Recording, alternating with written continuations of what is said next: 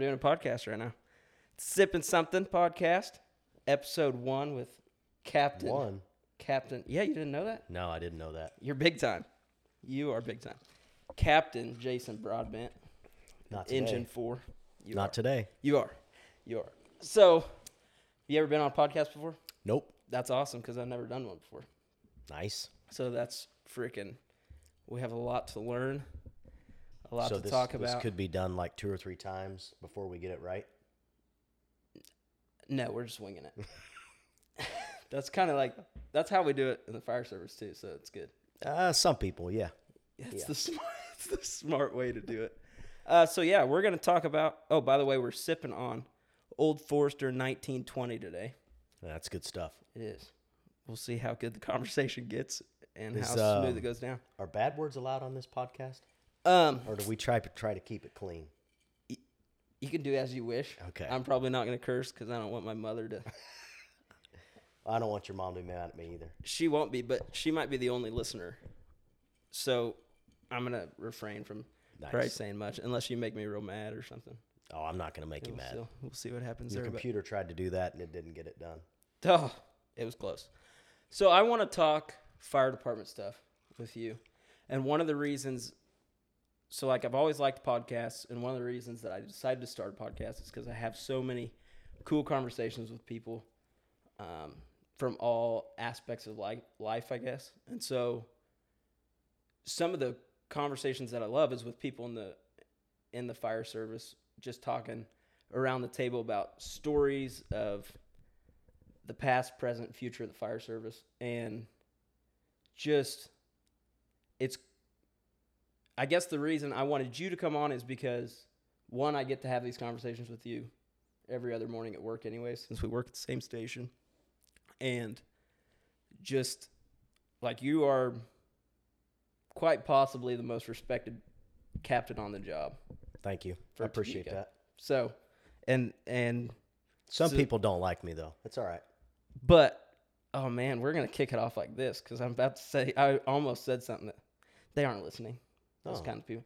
But, like, if you look at the people that don't like you, yep, I'm assuming it's a pretty, across the board, it's the people that aren't well respected in the fire service anyways. I would say the people that are more respected in the fire service do appreciate you and your leadership and how you operate as a captain.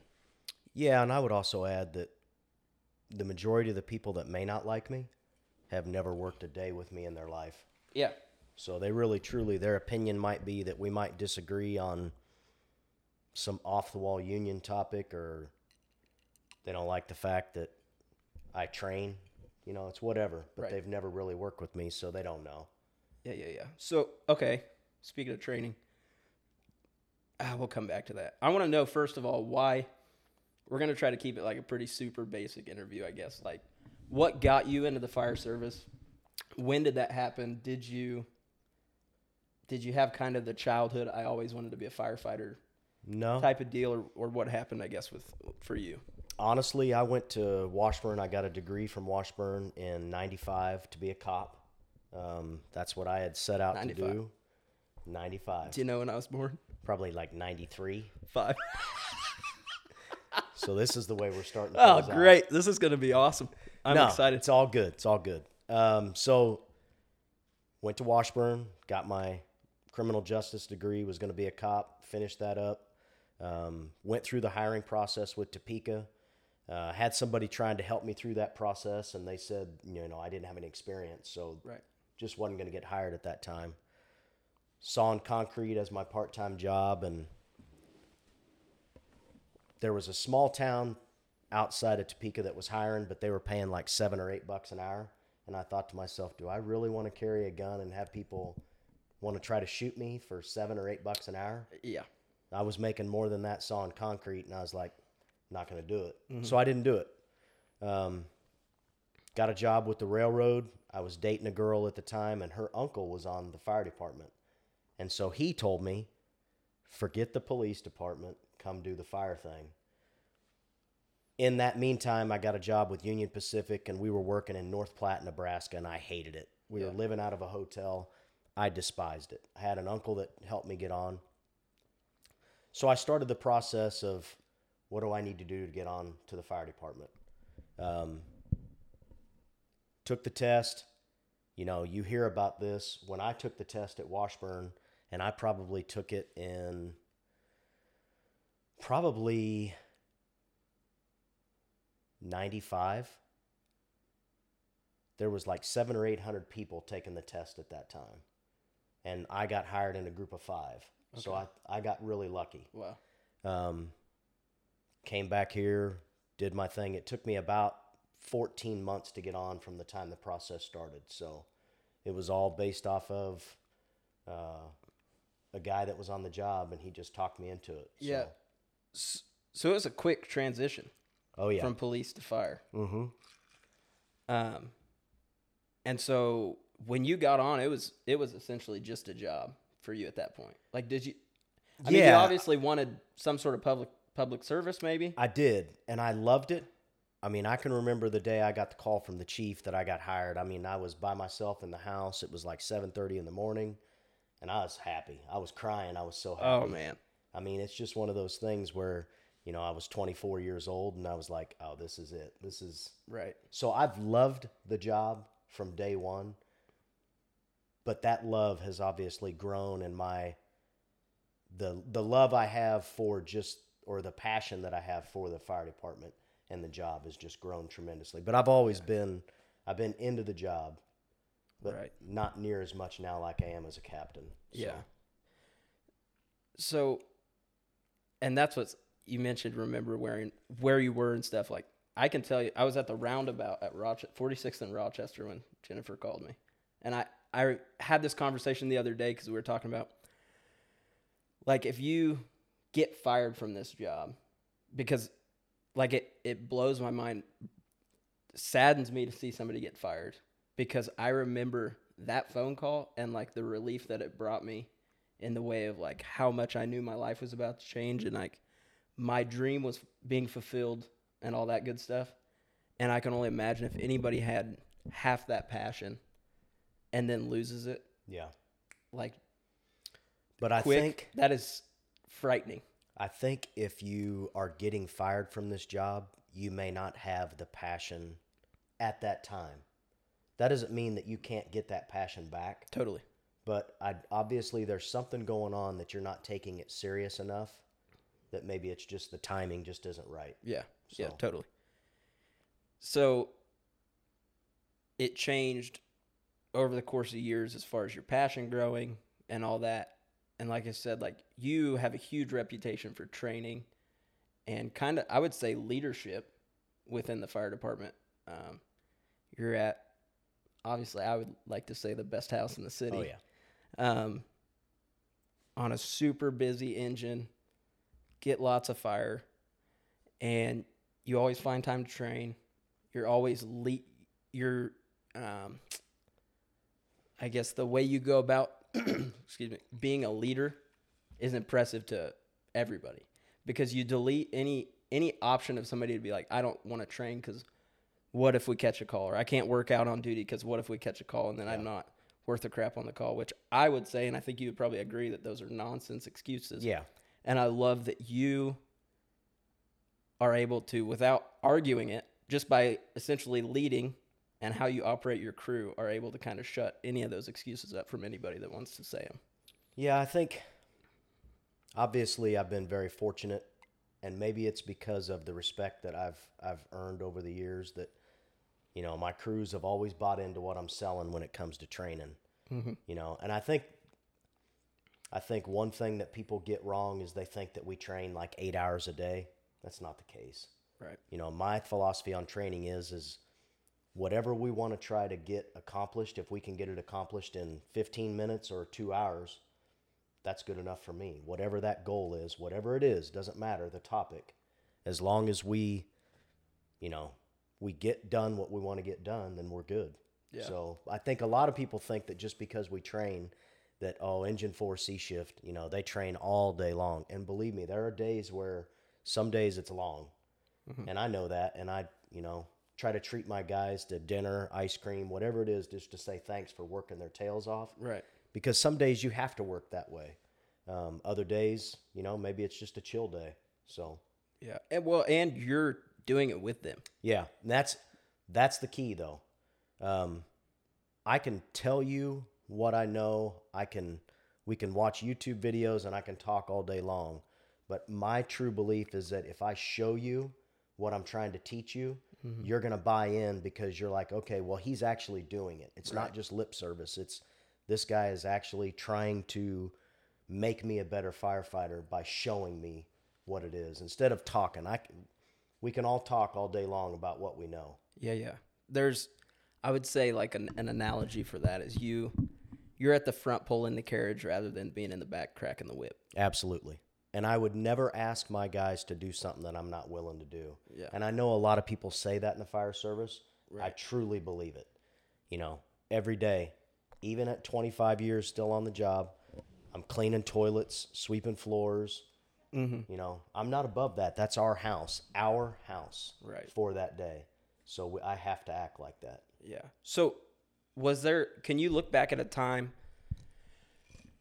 where that kind of, I guess, has your whole career been like that? When you were a firefighter, were you a big go-getter, or did you have, obviously I'm sure you could say there was ups and downs of your career, but like, Yes. was there a point where you were kind of not at all like that, and then there's a giant switch flipped?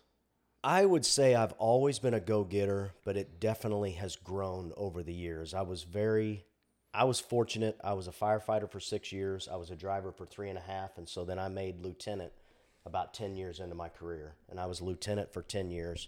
So I loved driving. I truly did love it, but I also loved that I only did it for 3.5 years. Yeah. You know, because those are your prime firefighting careers. You're in your strongest part of your physical life is when you're in your, you know, upper 20s, lower 30s, mid 30s.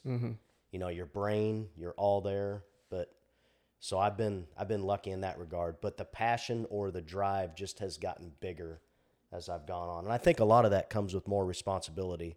You know, I tell guys all the time, you know, as a firefighter, the only thing you have to worry about today is just jumping off that truck, going to the back and dragging line as fast as you can and going in the house and just putting fire out. Yeah. That's That's part of it. the job. That's it. Best job in the world. Exactly. You move to a driver, which you're going to transition to. Now your responsibility grows, and now I have to make sure that I get my guys there safe. Then you step over to the right side of the vehicle, and now your responsibility has changed because now I got to make sure that Kaleb gets home to his family. Right. A lot of guys don't take that serious enough. Yeah. You know, that really truly is the thing that I think about. I've got a lieutenant, a driver, and a firefighter that I got to make sure is safe at all times. Yeah. So, So did you bounce around a lot, or did you spend a lot of time at? So I've been lucky there too. So when we came on for the first 2 years, you moved every 6 months. So I was at engine 6 for 6 months, truck 3 for 6 months, engine 8 for 6 months, and then I finished my rookie rotation on aerial 5. Got done with my rookie rotation, and I knew I was going to transfer, and I had a really good crew. I put in a transfer request. That was my first transfer request, and I've only put in one other, and that's to get to engine 4. I put it in because I wanted to stay on aerial 5. Well, that didn't happen, and I got sent to 4s. Darn it. Bummer. That's where my passion changed. I loved the job. I truly did. I was that young guy that was always wearing fire department T-shirts, got the tattoo, did all that stuff. Yeah. You know, I loved it. Yeah. I may have loved it for different reasons. You know, I loved saying I was a firefighter back then, and I still do, but different reasons. Totally. But then I got lucky enough to go to 4s as a rookie, and I finished my last, 3.5 years there? 4 years there? That's good. Oh, it was good. That's solid. And I had some good crews. Yeah. Good crews.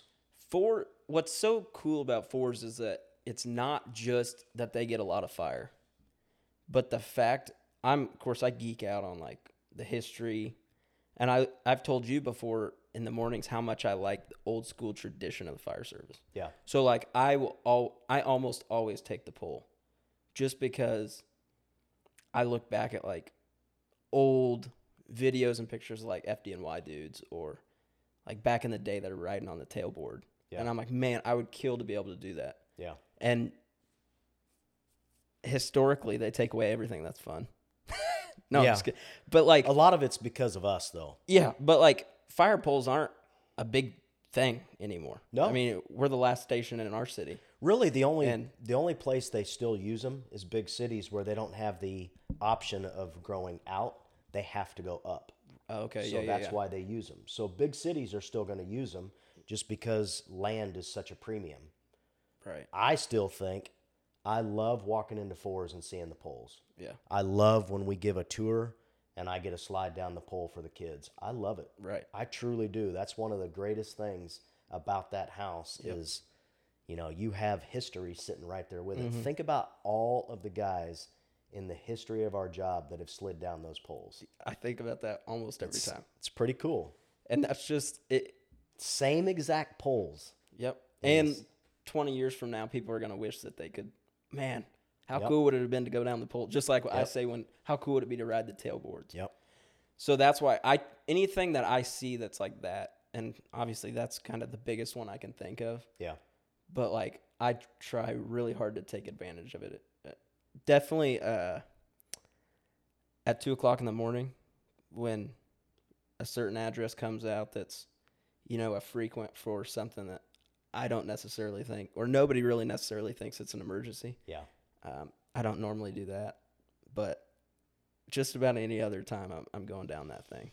So I use it every night, and the real reason why I use it is because it wakes you up. Because if you're not awake by the time you hit the floor downstairs, you're probably not going to wake up. But that's a quick transition. So when I was a rookie, we used to keep our bunk pants in the bedroom. So when you got done with the call, you wore your bunker gear upstairs. Right. Well, if you caught a fire, obviously your bunker gear's wet.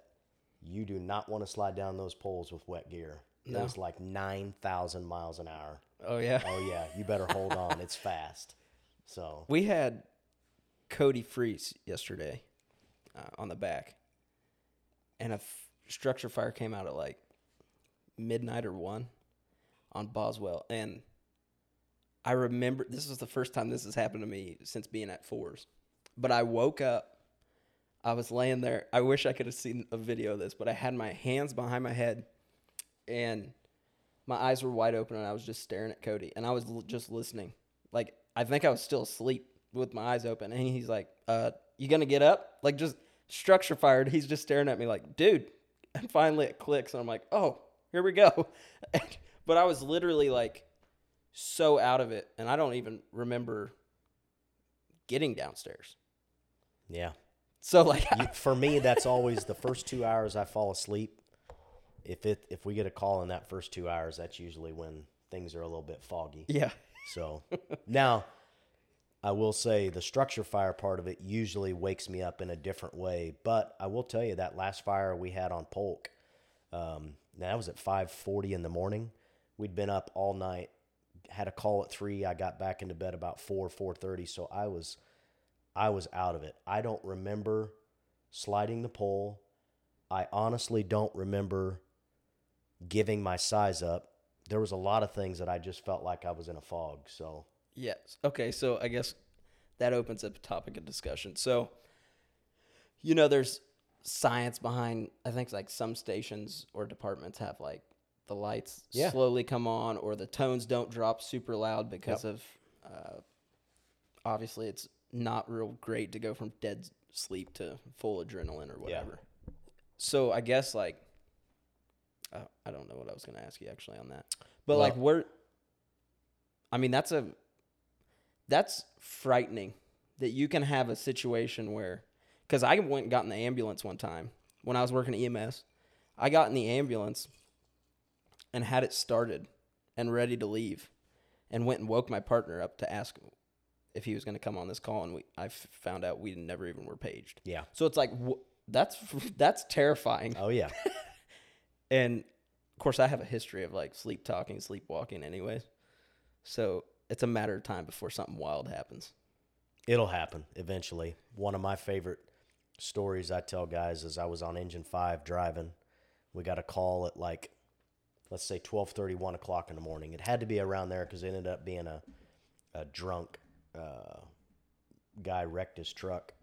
So I take out a 5s and I head west on 21st Street, and my lieutenant, Chad Baldwin at the time, he's in the back. He's like, "Hey, bud, where are you going?" So I'm going to the VA. He said, "That's great, but our call's at 29th in Kansas." So that's nuts. Flip to you in the middle of the street. We still beat the aerial there. That's awesome. That's awesome. That doesn't take much, but right. So everybody always wants to know. Like the famous question is, what's the worst thing you've ever seen, right? That's what everybody, like, I've only been. That's an easy answer for me. Yeah. And if you want to go into that, you can, but I would rather know, like, do you have any calls that stick with you because we all know there's calls that stick with you, like you laying in bed or whatever, and you're like, oh, man, and those suck. And I don't wish it on anybody, whatever. But, like, is there calls that ever, like, I'm trying to think how to explain it. So, like, there's spots where I drive by or houses that I drive by that I immediately remember. Yeah. Like, gosh dang, I wish I wouldn't have had to been there because something terrible happened and whatever, and it was somebody's worst day ever. But do you have any calls that stick in your head in the same way that were like a win or good? Because it doesn't seem like very many. Every once in a while you'll hear about people that are like, oh, yeah, like, I'm trying to think of a good call is like a code save or a field delivery. Yeah. Oh, so that one, hilarious. One of my very first calls at 6s, we got sent on an OB emergency. Walk through the door, and she's sitting, there's a staircase right in the middle of this house in Oakland, and she's sitting on like the second step. And as we walk in the door, the baby comes flying out. And so the baby's laying there. I'm this 24-year-old kid that has no idea what's going on. I'm just like, this is blowing my mind. Right, yeah. Never even had seen anything like that. And here she is. You didn't even know where babies came from yet at 24. Well, a little. A stork. I knew a stork brought him. Oh, okay. So the baby's laying there on the floor. Her mom's with her, and I look up the stairs, and at the top of the stairs, there's 6 little heads peeking around the corner watching this. And it was just like, this just got real. Right. This was like one of my very first medical calls, and I walk into this situation. It just was incredible. So now going back to your question, for me, the worst thing is not necessarily a call that involved blood and guts or gore.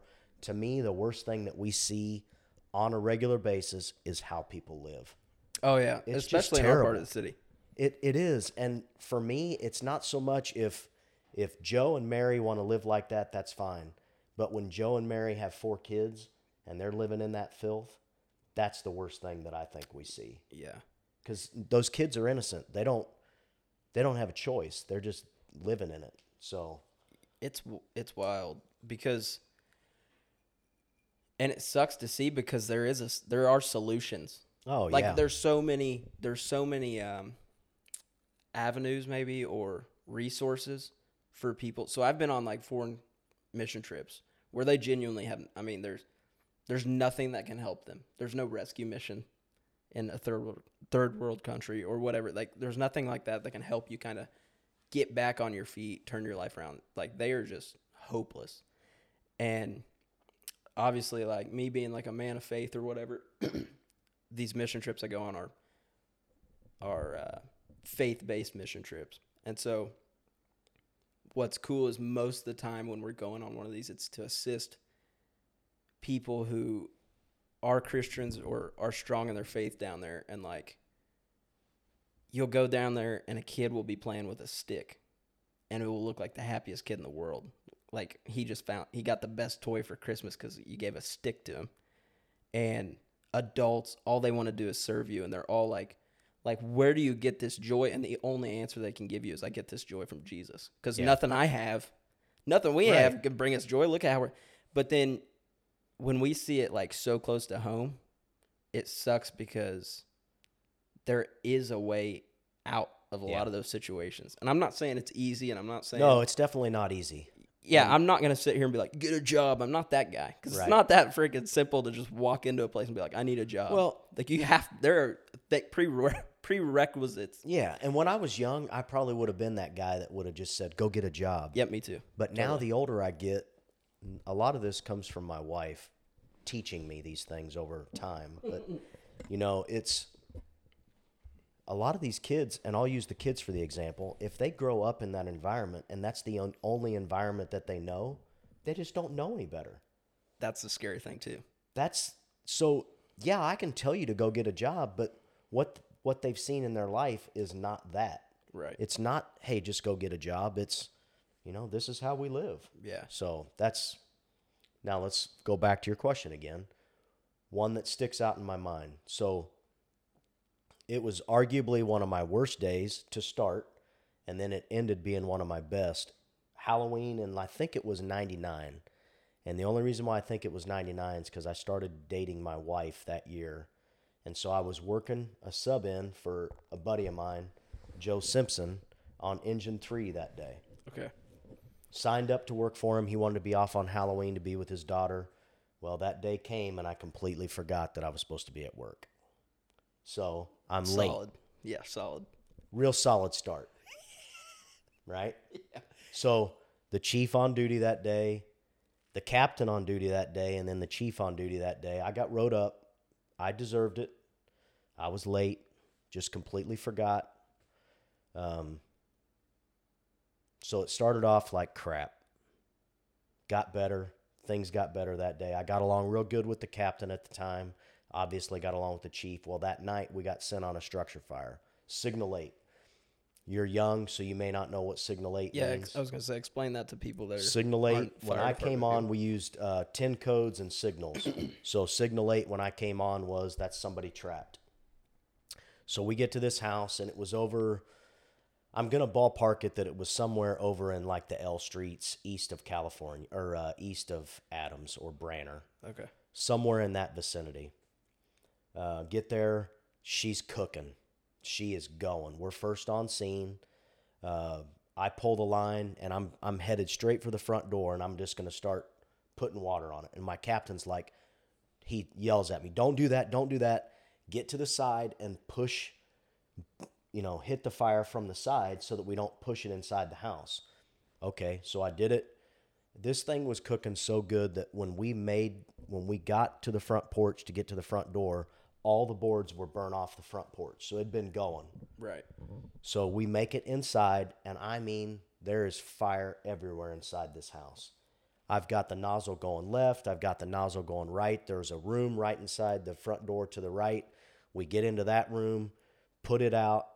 As we're putting that out, the fire behind us is kicking back up. So now we turn around and we go back to this room. Now throw on top of it, she's a hoarder. Right. So there's nowhere to go inside this house that you're not climbing over stuff. There is stuff everywhere. So I remember going out the front door and hollering that we need more help inside. Yeah. So then I go back to my captain, and we're crawling over stuff, and finally we get back to the kitchen and we find her, and she's in the kitchen in the very back of the house. And as we're going, all this debris is falling into our path. Fire's still going everywhere, so we're putting fire out behind us. Well, we get back to the back, and she's got a fridge blocking the back door. There's stuff stacked over all. So there was no way for her to get out. She went to the one place she could find refuge, and she was laying on the kitchen floor. We start moving stuff, getting the back door open. I had gone back to the front door and told them, you got to get somebody to the back so that we can get her out the back, because we knew we couldn't drag her through. Yeah. Finally got the back door open, got her out. Get her out to the front yard. I start doing CPR. So here I was on fire attack like 2 minutes ago. Now I've drug her out of this house with the help of, God, it had to be probably Engine 5 and Aerial 5, Truck 3. At that time, we just sent 3 engines and 1 truck. Or maybe it was 2 engines and 1 truck to calls to structure fires. Can I pause your story? Yeah. I'm not saying people are going to listen to this podcast. Probably not. But let's say my mom is. Yeah. And I think I've explained it to her, so that's a bad example. But what is the difference between a truck and an engine? So an engine the easiest way An engine carries water. In Topeka, an engine carries water, and the truck basically carries every other thing that we're going to need on that scene to do whatever work. A truck is going to go in and do primary search, ventilation. They're going to do everything except for putting water on the fire. Except be firefighters. Nah, I'm not going to. That's not this podcast. We'll save that one for. Maybe I'll do another one with you, and we'll go straight engine versus truck. Yeah, and there's about to be a transfer come out, and I'm probably going to be put on a truck, and I'm going to regret will be. all of this. You probably will be. I've been on an engine the majority of my career. Obviously, Aerial 5 and Truck 3. Truck 3, what a great experience that was. My second 6 months on the job, we had fire all the time. Mm-hmm. It was incredible. I mean, that's all we were doing was putting out fire. And Truck 3 has got arguably the biggest territory in the city. Right. And they get everywhere fast. So it was fun. I don't remember who it was. It was obviously a freaking engineer somewhere. But he was talking about truckers versus engineers. And one of the things, for those listening, one of the things that people on a truck company do is ventilate. And sometimes that involves cutting a hole in the roof to allow heat and smoke to get out. And this engineer I was talking to said the real reason that truckers cut holes in roofs is so they can look down and see the real firefighters going to work. He said it, not me. Wow, that's really nice. All of my truckers know I give them grief. We'll keep it clean for your mom. I give them grief all the time. But I know for a fact that we can't do our job without them and what they do. No, totally. Now, they also cannot do their job without a good engine company in place, with a good line in place fighting that fire. Yep. So it goes without saying, but for me, it's always going to be engine versus truck, and it's always going to be engine. Oh, yeah. That's just me. That's the way I am, and it's just made lieutenant, went to Truck 9, and it was so funny. Like the first 12 months I was on Truck 9, I think we had 12 or 13 working fires in that 12 months. Ooh, that's awesome. I mean, we were busy. Yeah. But the engine lieutenant would get mad at me because he would say, "Get your hands off my hose. Stop." And I would always forget that, oh my God, I gotta do search. Right. That's my job. Yeah. I would just keep getting right to that hose line and wanting to go put stuff out. So yeah. Well, we definitely just went like freaking 5 minutes away from your story. Oh, that's all right. And I don't remember where you were. CPR.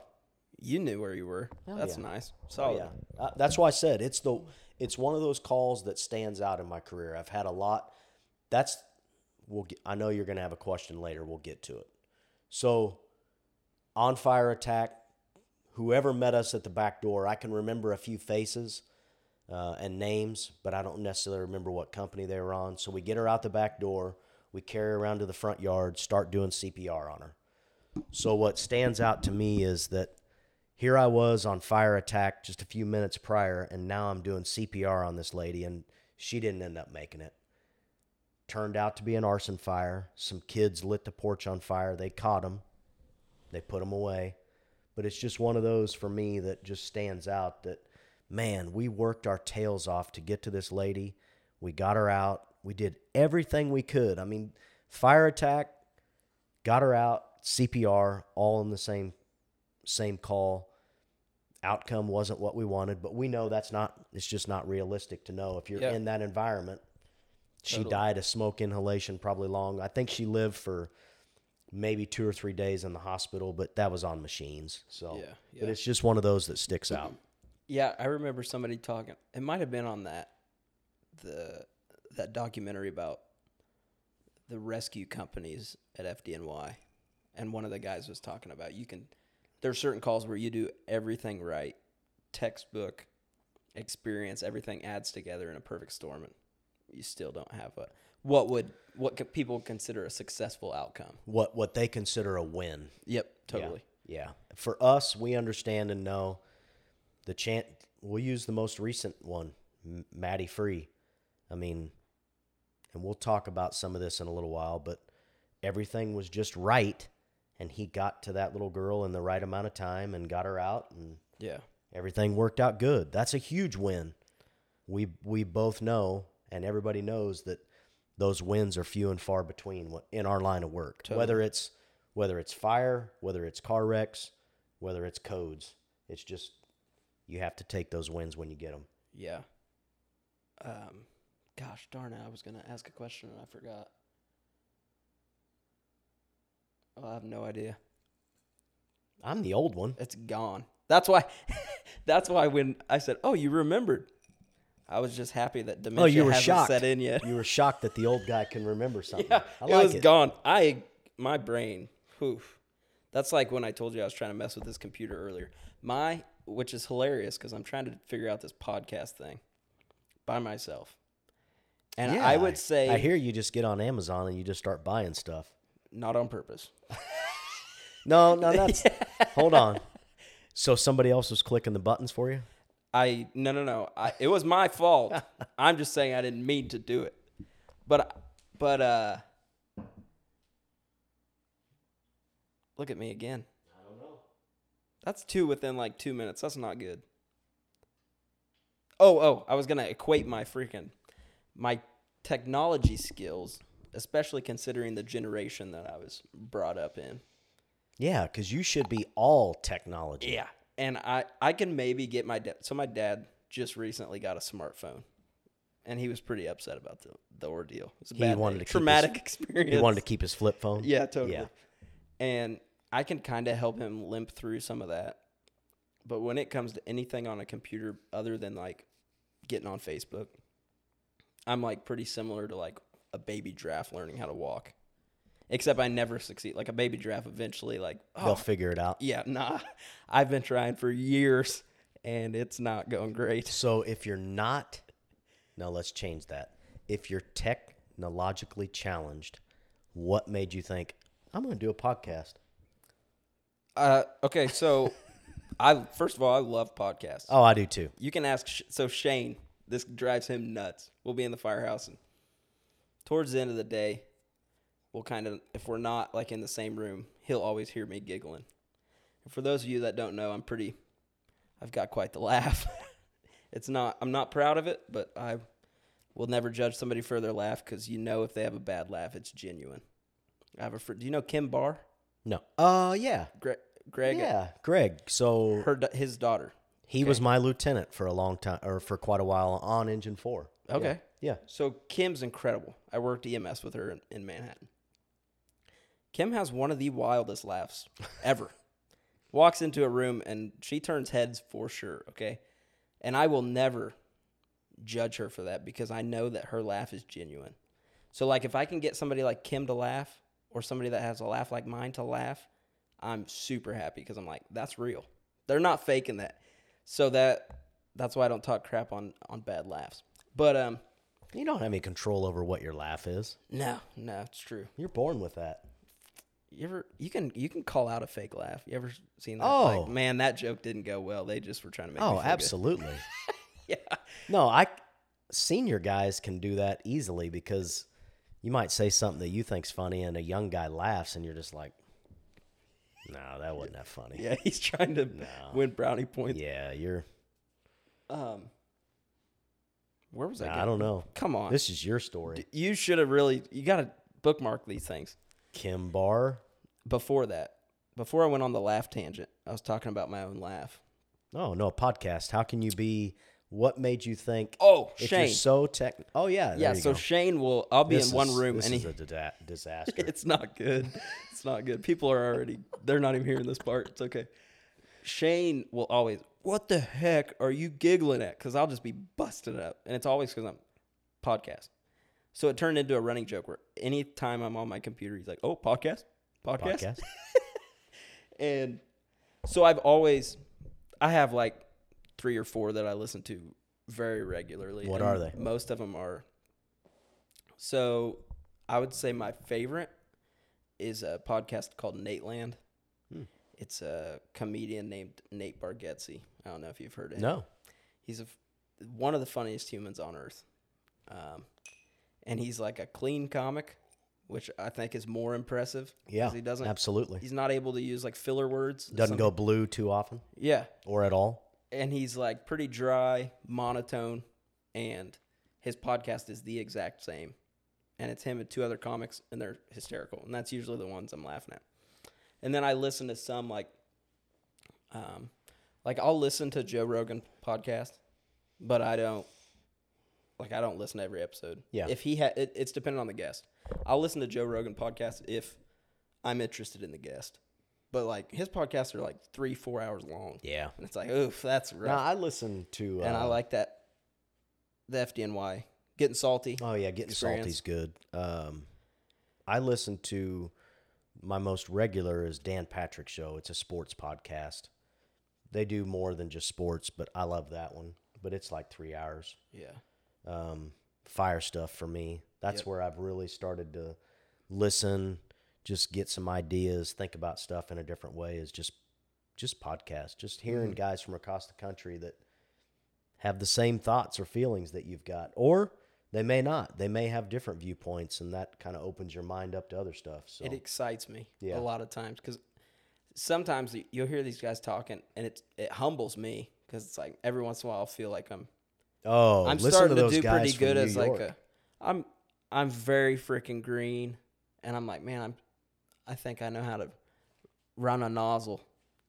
And then you hear these guys talk about jobs. Oh, yeah. And you're like, oh, I love listening to the New York guys, especially, I know we've talked about this at Shift Change, some of the old guys. And when we say old, I'm talking like the guys that were in the late 70s.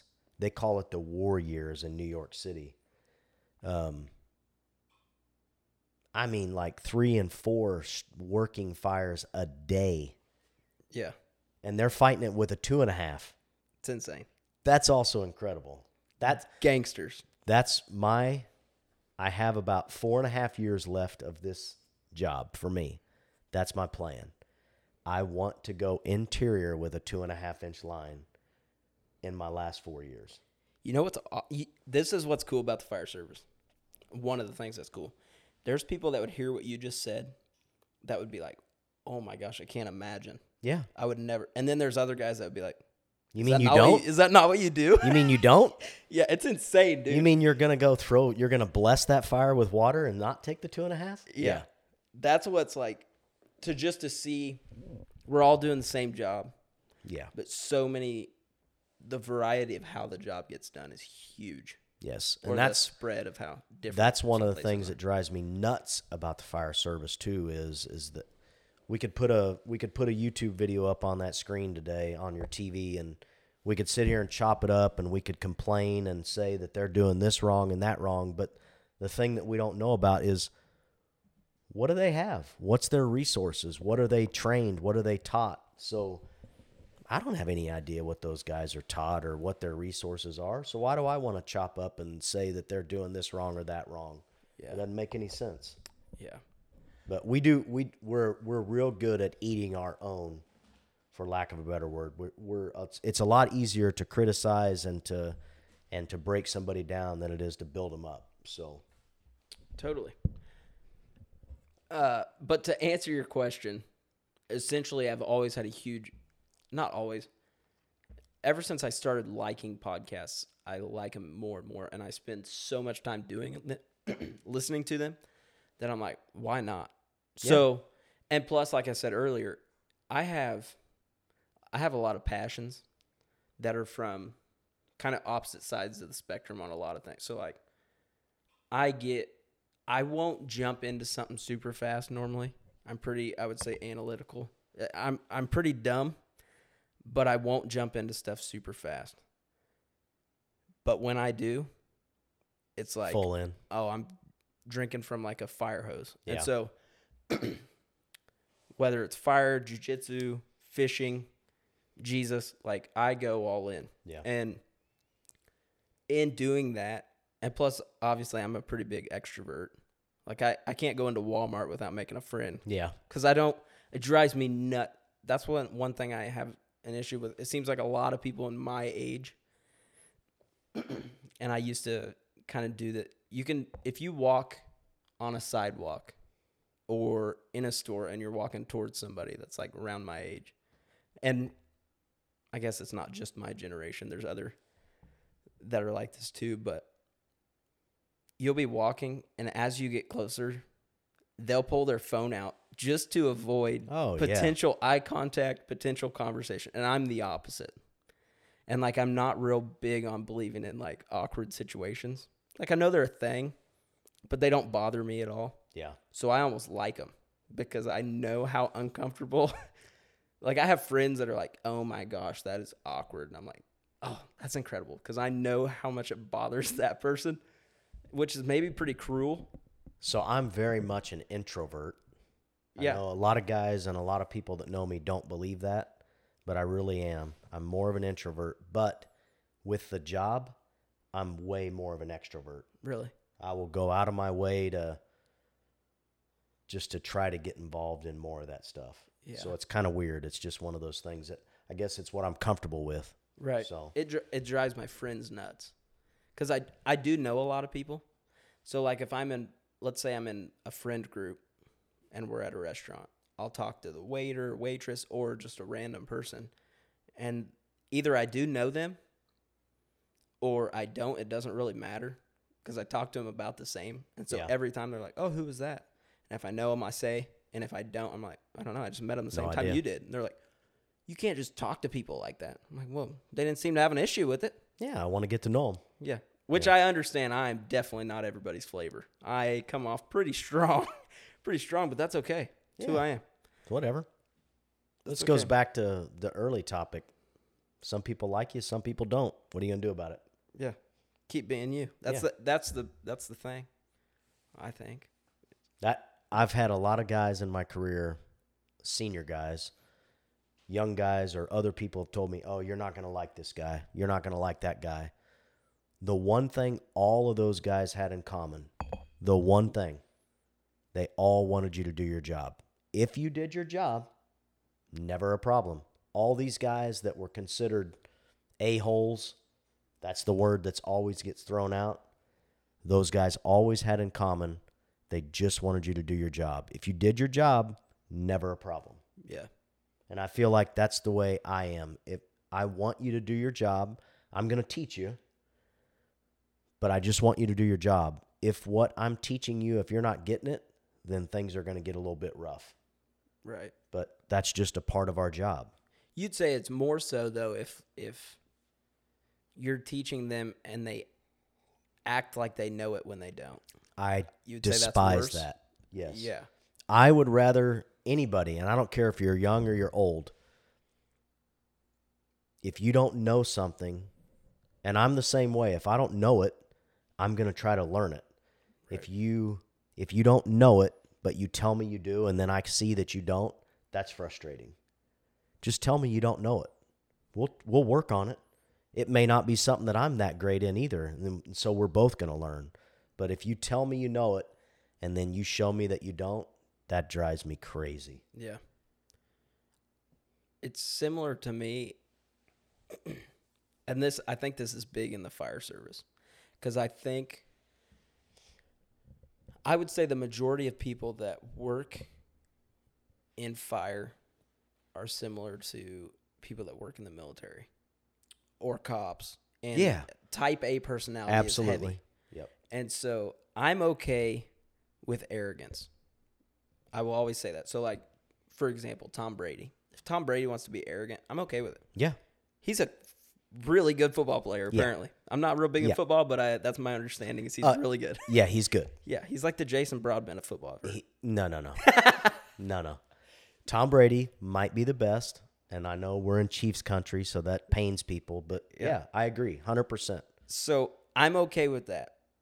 And I'm also okay with ignorance because we're all ignorant in way. I could talk to you about one of my passions that you know nothing about, and you're ignorant in that. It's cold hard truth. Absolutely. Just as well as I'm ignorant in a lot. But I get frustrated when there's when the two are combined. Arrogance and ignorance, that's a dangerous combination. So it's so common, and I'm not going to give any names. So I was at an engine company. Me and my rookie, we had a guy shipped in for the day, right? Chirp, chirp, chirp. I know all this. I've done that. It's 2 rookies. Okay. So first of all, it's 2 rookies. You're rookie, and then one other guy. Yeah. Okay. So we go downtown. We go do some drill. I'm working with my rookie because he needs work on a lot of stuff. Mm-hmm. So we go down there. One of my big things, and this is just me, but this is one of those things that I use as a gauge to know if somebody knows what they're talking about. Throwing hose. So if you roll up hose and you throw it, and if you throw it good, I know, okay, this guy's got a chance to do a really good job. Well, we've listened all morning long to what this other rookie was talking junk, talking this, talking that. I've seen this, I've done that. We get down there and we do our drill. We're rolling hose up, so we throw it out. He throws his hose about 10 feet. And I'm just like, my new rookie, I just look at him and I say, see, this guy's been talking all morning long about what he knows, and now we just see he really don't know that much. Right. Remember, we're keeping this clean. Yeah. Well, this other rookie says, well, I'm a trucker. No. You're a firefighter. Yeah. I don't care if you're on an engine or a truck. You're a firefighter. Yeah. You need to know how to do the basics. So see, I told you this was going to go places we probably didn't want it to go today. I'm excited. Yeah. Which, by the way, we're almost an hour in. And I was just talking about how I can't stand out. Joe Rogan talks for like 3 hours. So an hour in, now we start making people mad. Yeah, this is when the exciting stuff. Start asking HR questions. In fact, I was hoping we could talk about some politics and what is your stance on should you be vaccinated or not vaccinated? No, but okay. So seriously. Yeah, how do you feel about never mind. So I really truly going back to where we started there, if you tell me you know something, I really honestly don't care what you can tell me. I want you to show me. As an old guy, that's one of those things. And I try to teach young guys that. You know, we talk to I'm on the e-board with the union, so one of the things we get to do is we get to talk to the new recruit class, and we go in, and that's one of the things that I try to tell them all the time. Hey, don't tell me what you know, show me what you know. Even if you came from another department, nobody cares what department you came from. This is Topeka, this is how we do stuff. Right, wrong, or indifferent, that's just the way it is. So just show that you know what you're doing. Totally. You said something earlier about a-holes, and I think that's what...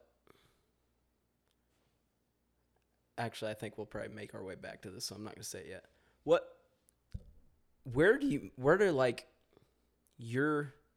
I just said this yesterday, or it might have been this morning when I was doing that testing stuff.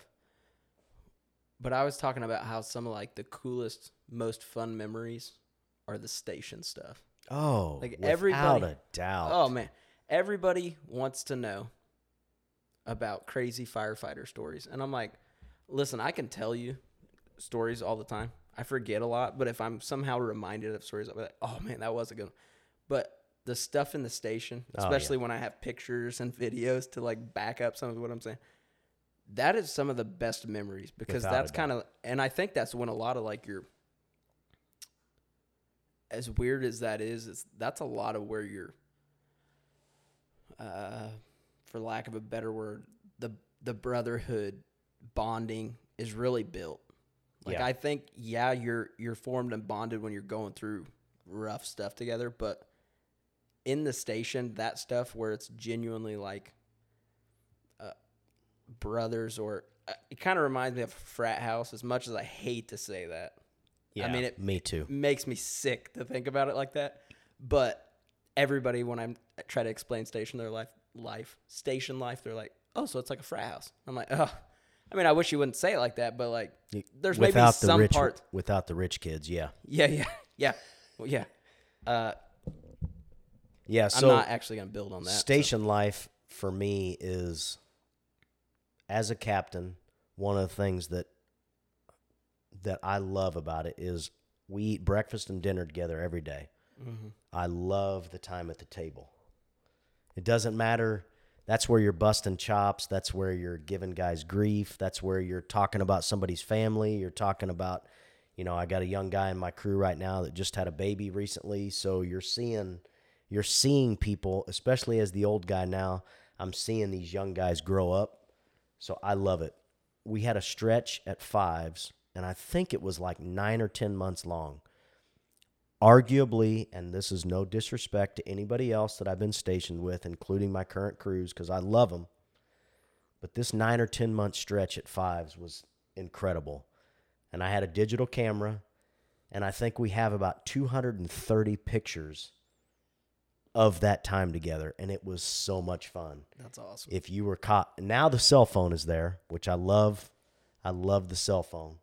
I'm glad it wasn't there when I was young, but I love the fact that I can snap pictures whenever I want. Right. But that time at Fives, I think on my computer, I've got about 220 pictures where we're just snapping pictures of fun stuff. And there's funny pictures. There's really funny pictures. There's some really funny pictures. I was going to say, are the really, really funny ones, or are those the ones we send it? What does HR feel about HR would not like to see guys taking naps with cheeks close to their faces while they're sleeping. Yeah, okay. I think I know what you're talking about. There you go. But we had a good time. We had a blast. So awesome. Station life for me, I mean, obviously the calls, we can talk about, you and I went through this, you and I went through that, but those are so few and far between in the big picture that the station life is actually where you make those memories, you make those friendships, you make those bonds with the people that you work with. And I truly look at it as a family. I want the four of us, that's our engine company right now, is a crew of 4. I want us to be close. Mm-hmm. I want those guys to know if they ever need anything, I don't care what time of day, you can call me, and I'll be there for you, no matter what. I don't care what it is. So station life is definitely where it's at. Yeah, that's what, and it makes those, without the bonding that happens in the station, I don't know how so like, for example, like let's say you run a terrible call, the ones that nobody wants to run. It's the station life that makes those bearable, because you're so close with the people before the call happens, or you develop that relationship so well that, like, Oh, yeah. you know that person. Like, if they're struggling, and because a lot of guys, they won't say something. No, and you can read that's your our guys. line of work. I'm going to be quiet, and I'm not going to tell you when something's bothering me, but I need to know Kaleb as a person, and I need to know when Kaleb is on his game or not. Yeah. Maybe something's going on in his personal life, and so you do need to know that. We had one of those recently where we had a bad car wreck, and we had an infant that ended up passing. That was a hard call. Right. So, and I knew it. I could see it. Now, as my job on that scene was to basically oversee the whole thing. We were the first engine there, so I was basically running the show. So I didn't necessarily have the patient contact that my crew did. Well, we struggled with it. I had to recognize that. We had to get them help, because it's not normal to see a child in that condition. So, yeah, you have to know your crew. You have to get to know them. You have to know when they are good and when, hey, maybe we need to check on this and see what's going on. So right. And that's what, in fact, I try to say that to a lot of people. Or one thing I try to say to a lot of people is, like, you don't get to pick the ones that mess with you. No. So, like, I worked in Silver Well, it's different Lake. for everybody. Right. And it's weird because it's the one, for me, obviously there's ones that you would expect, and they do. But, like, there's oddballs. So, like, I worked in Silver Lake right after I got out of high school, which is where I went to high school. Small community. So I knew almost every patient that I dealt with. I knew most of them. So, like, I'd run a terrible this or that. And there was calls that I ran that were terrible, that destroyed some people, that for me at the time, just, it didn't seem like it affected me too much. And then I remember the first call that really messed with me was like an elderly woman who had lived a good life, whatever. She died while taking a bath or whatever. And it was like, for whatever reason, that one just wrecked me for like 2 days. And I was like, why is this one affecting me in this way? But I've seen stuff, what most would assume is a way worse. Oh, yeah. That just at the time didn't seem like it affected me at all. And it's so weird how that happens in our brain. And one thing is like, two is I think that even the ones that don't like affect you to the point of maybe you lose sleep or maybe your appetite's gone or whatever, I think they do imprint in your brain in a way. Because like, so for example, I ran a wreck one time. This person I knew, they didn't make it. We went through all the critical incident stress stuff. Yep. Never really affected me, and still hasn't like affected me in a way of like just being wrecked. But I can tell you the clothes the person was wearing, the weather, what I was wearing, all those things. But I couldn't tell you what you were wearing the last day I saw you, and that was 2 days ago. Yeah.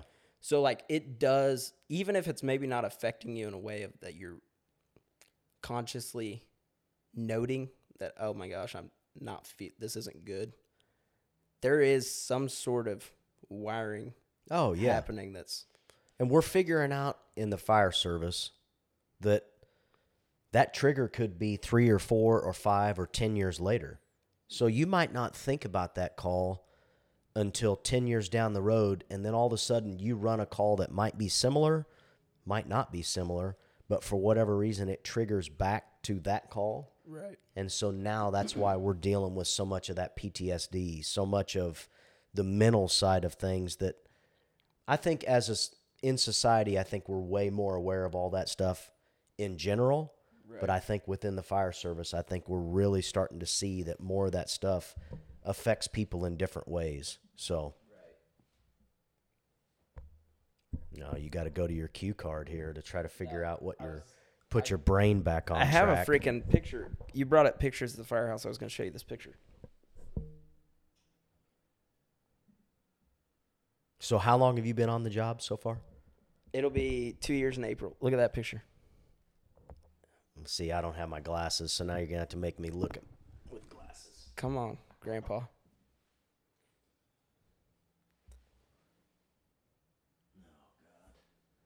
So I have pulled up on my computer right That's now. It's a picture of me learning. That was the day we did nozzle forward stuff. Yeah. And that was I've got my eyes closed. Look like I'm stuttering. Captain Broadbent screaming at me because I probably did something wrong or something. But yeah, I saved that on my picture. My phone, what is this thing called? Remember talking about technology. I don't even know what this thing's called. Computer. Oh yeah, it's called a laptop. Yeah, yeah. I was off even. Wow. This is what I'm working with. I love teaching. I truly do. That's one thing that I've figured out, and it's so weird. Me being an introvert, my wife makes fun of me all the time because she will say that to people, and they'll be like, "Jason, introvert?" Right. She'll be like, "Yeah, he don't want to meet new people. He wants to do his own thing. Mm-hmm. He's comfortable in his own house. You know, if I've got a circle of friends that's like 10 deep, I'm good with that 10. Right. I have to do a better job of expanding that, but I love teaching. I truly do. That's one thing I'd like to. I think when I was in the academy, somebody came and talked. Well, at the end of the academy, you know, or as some people call Proby School. Yeah, that's such a cooler name. We should talk about that, by the way. Yeah. But towards the end, they kind of have like the different groups or tribes of different things come in and talk. So like, you have like the honor guard, peer support. You guys did more of you guys did like the nozzle forward stuff, and then public ed. That's what I was thinking. Yeah. So people give these spiels of like, you need to think about maybe if you really are into the job, if you want to do something more than just show up on shift and work your shift and go home, like what is something you can get into? And that is the one thing. And I don't know that it necessarily have to be nozzle forward, but something on the operational level as far as like, and because I send you all these freaking videos. Yeah. Yeah, it drives you nuts. No, It'll be actually, like 1 it doesn't. a.m. and I'm saying Captain Broadbent. No. Check All this out. good. It's going to fire you up. All good. Listen, I could do the same thing to you. I just don't, because I don't want you to think, man, this guy's kind of weird. Yeah. But yeah, I would love to get into, man, I get excited when I see people get fired up to go see, like, what's his name? Aaron Fields? Oh, yeah. Or like some of these guys that do, like the guys on that, what's that called that I send you? What is that talk? Fire X or something? It's like a TED Talk, but it's for fire. Like TED Talks for fire. Yeah. So like those guys, there's people that get fired up to see them teach because they are so passionate about the job. In our conversation the other day about kind of like, oh gosh, this is a huge rabbit trail if we went down it, but just how passionate you are about, gosh, what am I trying to say? I don't know. It's just your story. Yeah, not just showing up for a paycheck, but like genuinely putting, oh gosh, this is so. Watch yourself. Yeah. You're going to go down a hole here. Yeah. I'm trying to refrain from going too deep. Let's just leave it at that. Let's just say there's certain guys that bring with them such a passion for the career and their passion for putting others above themselves. Yeah. That everybody else that's around them kind of feed off of them. That's the same thing I could say about you and your crew. Like your crew buys in, like what you said earlier. Oh, they buy into what you. It. Yeah. And they're so, because of the passion you have, and Lieutenant Meinholt was saying this the other day, that just working for you brings such a passion to the table that everybody wants to be in that. And so not only do those guys that teach, not only is it that the people around them see that passion, but they have people coming from all over to watch them teach about. Yeah. I'm thoroughly impressed when you can go, and Aaron Fields is arguably one of the best that I've ever seen. And when you go to that conference or that training session, that hands-on session, dude, you want to run through a wall for that guy. Yeah. Because he just is so passionate about it. And everything he's saying just, at least for me, because I'm that into the job, makes that kind of sense. Right. So I get what he's saying. Mm-hmm. And I love that passion. Yeah. And it doesn't resonate with everybody. No, absolutely not. A lot of guys think, my big thing being on an engine is we need to know how to pull line, get it to the front door, and then take that line from the front door to the fire. And a lot of guys truly think anybody can do that. You're right. Anybody can. But that person's house that you show up at and their house is on fire and maybe somebody that they love is in that house and maybe that somebody's just a dog or a cat, they want you to do it right now and they want you to be good at it. Yep. And a lot of guys just half-ass stuff. The people we serve expect perfection. Absolutely. Every time. And one of the things that I try to tell guys and girls, think of what firefighter do you want showing up at your house if you've got an emergency? Do you want the guy that's been in a recliner all day long and maybe he can figure this out? Or do you want that guy that knows that when the bells go off and he shows up on scene, without a doubt, he's getting that line in the door or he's doing CPR or he's whatever they are doing, they're going to do it right. Yeah. And they, not only are they doing it right, but they're doing it with a passion in the way of like that person, whether it's you or your family member, they're putting so much farther above themselves. And that's the part that's exciting to me, is being with somebody that's buys into that. Yeah. Because that, to me, shouldn't even be arguable. Like, that's what the fire service is and is all about. And there's a lot of people that would argue that as like, well, we need a... I'm not. Go ahead. Go. Go. But, like, I really shouldn't. Yeah, you Safety's important. Yeah. I'm not going to say it's not. Yeah. However, to say that our safety... I would disagree with the statement, our safety is above that person's safety.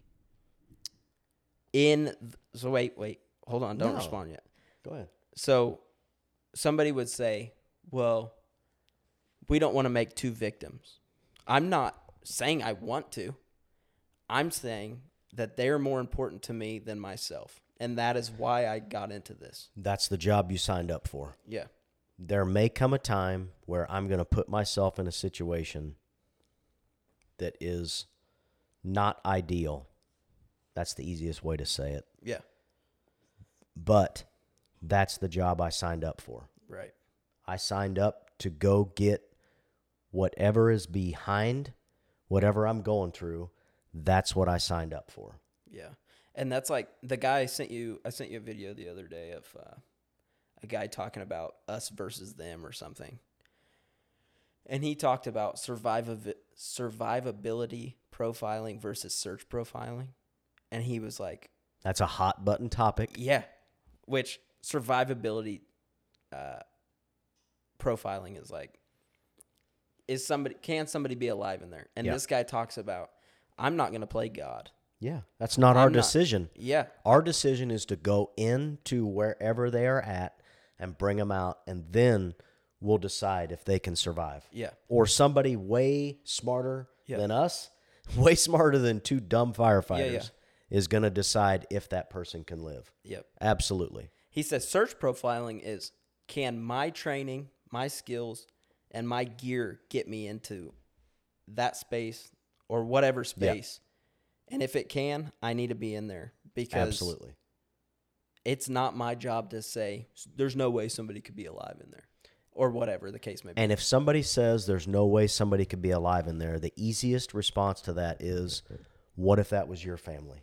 Yep. What if that was your 5-year-old son or daughter or your wife? Right. What do you want somebody? You want somebody standing in the front yard going, nah, can't happen. Yeah. No. So we're freaking at a minute 15. Or sorry, an hour and 15 minutes. So before we wrap it up, is this I too have long for podcasts? No, I don't think there's a limit. Okay. I think people checked out at about 3 minutes in anyway. It's fine. You and I will listen to it. That's right. It's because you like listening to your voice. Exactly. I hate it, actually. That's another interesting... I actually hate my voice also. Oh, it's terrible. I don't know that I'll ever listen to one of my podcasts. And that's one of the reasons I started it, is because I said I wanted to be able to enjoy some of these conversations again. And I'm not sure I'd enjoy them in the same way. Maybe not. Have you ever thought about going somewhere besides Topeka? No. A lot of that's based off of family. Now, before I had, obviously, my wife and kids, once we got started here, there was always options to go further east. Kansas City was always one that could be thought about. But by the time we got to that point, I had enough time here that I was like, I don't want to start over. Right. You know, I made officer fairly young. So by the time that came into play, I was like, I don't want to start over. Totally. So for me, no, it's never really been that option. Now, in another life, I truly, truly think, and maybe I would not, I truly think I could be a New York firefighter. I mean, obviously, that's like I know that's another hot button topic. That's like the Mecca. Yeah, yeah. Yeah. I think and wish that I could do something like that. Mm-hmm. But you know Jacob Gardner? Yeah. So one time I was talking about, and this was maybe while we were in the academy, I was talking about how I'd love to go to FDNY. And he was like, that's so dumb. How could you live in New York? And I was like, listen, I agree. I'm not sure I would enjoy. I definitely couldn't live in New York City, I don't think. I'd like to visit there once to see, like, you need Ground to visit. Zero and all that stuff. Yeah. But, like, yeah, maybe I couldn't live in the city. but that's not why I'm there. I'm there because I want that job. And Most- he's like, Most New York firefighters don't live in the city. They can't afford it. yeah. So most of them live out of the city, and they just travel in to go work there. Yeah. It's so expensive that It's they insane. can't live there. It's insane. But you do need to go. So I was lucky enough. Let me see. Let me think about this. So my daughter was born in 2003. In June of 2003. In September of 2003, there was a group of 11 or 12 of us that went to New York City. So me and another guy rode our motorcycles there. Oh, Incredible. regulators mount up. Incredible.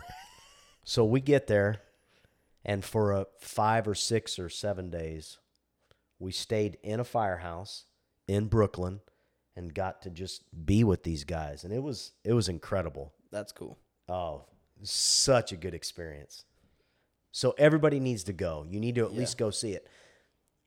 I always laugh. I tell people when we left, so we left the fire station.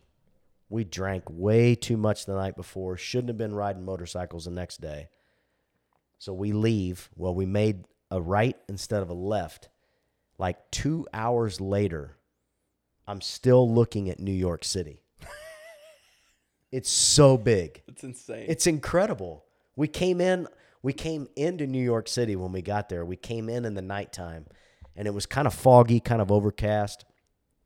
All of a sudden, it kind of clears, and we can see, and it's just like high rise, high rise, high rise, high rise. It's just like, what am I looking at? right? This is incredible. Yeah. Now, I don't know that I could live there. I would hope and think that I could do the job enough to work there. Yeah. Now, I may just be a firefighter, and that's fine. I'm good with that. Oh, and you don't have to work till you're 60. No. That's work, awesome. They do 20 and out. That's insane. They're 20 and out. Yeah. So I was talking to him, to Jacob about it, and I was like, dude, I would love that. And he's like, but why would you do that? Where could you Is go that after? actually Jacob's voice? Is that the way he talks? I think it's close. He goes, why would you could never go anywhere else. Or what did he say? Where would you go after? Because I was like, what if I think it would be cool, even if I just was like, I'm only going to make it 5 years.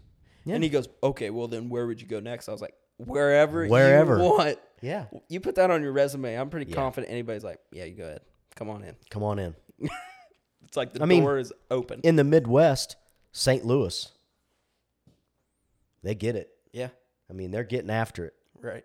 I mean, all you got to do is follow them on social media and see that they're doing work every single day. So there's places where you could get back to where you're going to still do the job. And obviously in New York City, they're wearing those guys out. I mean, if you're in a busy house and you're doing that work, 20 years is enough. So then you could come work somewhere else and go do something else. But for me, no, it was never really an option. It was basically because I just didn't want to start over. Yeah. So if you could give one piece of advice to... Can't give one. So let's say you're... Oh, man. I'm going to give you... I don't know. Hold on. What are you going to give me, 10 minutes? No, I'm trying to figure out. I was going to say if you had to give a class presentation, and I was like, oh, here goes another couple hours. Oh, yeah, no, can't do that. What would you... And then who do I want you to give this to? So we have an academy going on right now. Yep. Those dudes are coming out in the next month, right? Yep. December. Oh, man. 17th? Why does that number stick out to me?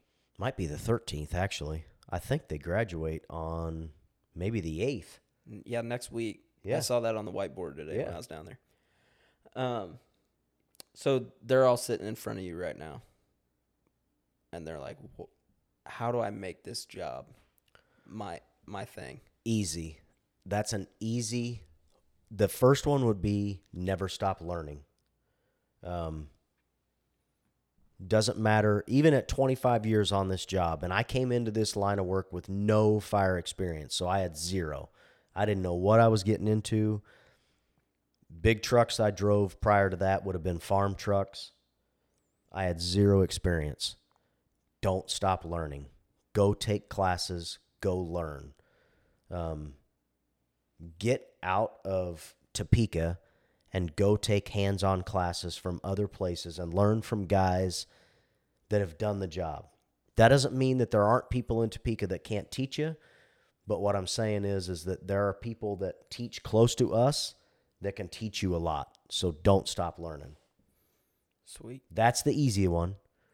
The other thing I would tell any young guy, and I wish I would have done this, keep a journal. And I don't mean keep a journal of today was Tuesday, we ran 3 times. I mean keep a journal of today was Tuesday, we had a car wreck, we had a code, we had a house fire. Keep the interesting stuff. Because I promise you, just like with kids, my wife and I have this book from our daughter and son, looking back at the funny stuff that they've said. Mm-hmm. And now you look back, and my daughter is a freshman at Johnson County, and you can look back at this book that we wrote stuff down in from when she was 3 and 4 years old, and you're just like, oh, that's awesome. Yeah. Keep a journal. Keep a journal of the interesting stuff so that 25 and 30 years later, maybe 40 years later, you tell your kids and show them that this is the stuff we were doing. Keep a journal of the interesting stuff that you've seen or that you've ran. Yeah. Yeah. And it's funny you said that because I had Lieutenant Flott the other day, and he was telling me about a call, and I don't know if he couldn't remember exactly everything about it or what, but he was like, I'd have to look in my journal. Oh, and I'm like, that's sweet. Yeah. And I would add on to that and say, take pictures. And I'm not saying the station pictures. Like your captain and lieutenant, they might give you crap or whatever, but take pictures of all your crews. Oh, yeah. Because I regret, and I see these groups that are coming out now, and you guys take pictures when you come out, you leave the academy, and you get a picture of yourself. Mm-hmm. I wish that I had a picture of the 5 of us the day we graduated the academy. Yeah. And then look at us. There are 3 of us left in my group. I've heard one of them is leaving next year. I don't know if he is or he isn't. So then there'll only be 2 of us left. But if we had that picture when the first guy, no, Joe would have been the second guy. Joe would have been the second guy that retired. The 5 of us got together at his retirement ceremony and we took a picture. I love that picture. And that would have been sweet to have like a day goodness. 1 versus retirement. That would be sweet. And I can't wait until I see, I hope, and I truly do hope that when I retire, that the 5 of us will get back together again and we can take another picture. Yeah. Because you're born into this job with those 5 guys. Yep. With those 4 guys. Yep. I love it. It's cool. And pictures, they're never going to go away. Take and you guys are lucky now because you have these cell phones. You have these cell phones. They don't fade like the Polaroids do. Yeah. They'll always be there. That's right. Take those pictures. Enjoy those moments. You know, and you'll be able to look back and you'll say, oh, man, I remember that guy. That was a lot of fun. We had a good time together. That's when I look back at those digital pictures. So when I was with that group at 5s, that was when digital cameras were just getting started. Yeah. So now you think, oh, man, that was good stuff. Right. Yeah. Were you at 4s when 3 Truck was there? Yeah. I heard that was a good time. Yeah, it was fun. Our future interim deputy chief told me that's the best time of his career. So actually, when the second transfer request I put in my career was to go from Engine 1 to Engine 4. C Shift had a spot open up. They had their captain retiring. I saw it as my opportunity to get where I wanted to be. And so I put in that request. Luckily, I got it. And when I came there, Truck 3 was there, and we were there for about, was it 6 months? It was fun. But I was also at 4s when I was on Engine 5. Engine 5 got sent to 4s, so we had Engine 5 and Engine 4 there at the same time. I've seen those pictures on your locker. It's good. What was that? What was the 5s remodel? was being remodeled. Okay. Yeah. I wondered. Yeah, so, those pictures are sweet. One of my best captains,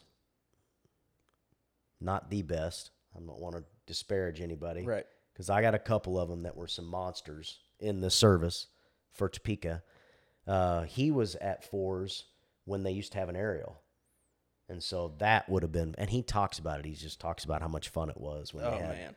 And that was when they would have had 4 guys on both rigs every single day. Yeah. Oh, I yeah. can't You imagine were in each other's stuff all the time. that little house with 8 guys. Oh, so good. We had a lot of fun when 3 Truck was there. I loved the station life when 3 Truck was there. But what I really loved is when we had a job, we had a truck company that was storming up our doors. I mean, they were right there with us, and we were. That's sweet. Yeah, It was good. Shoot, man. Episode 1. What do you think? It's good. Not bad. Maybe have to come back for another one and expand on some other topics. I think we That'd have be to. good. I bet I want to hear stories. Yeah. I think that's what the people want. Well, some do. So. Yeah, I'm all for it. It was good. Let's This was a wrap good time. it up. Wrap That's it up. That's it. Hopefully, they come back for more. Hopefully, we get more than just Bonnie Chalkley and Jill. Jill's going to listen. Yeah. She asked me today, she says, where am I going to be able to hear this at? I said, I don't know. YouTube to start. Dude. That's what I told her. I said, I think he's on YouTube. Yeah. I don't know it yet. Yeah, I'll expand on that later, but yeah. You're computer illiterate. How are you going to expand on it? It is a nightmare. But cool. Well, thanks for coming, dude. You bet. It was awesome. Thanks for having me. Always good talking to you. Love you, brother.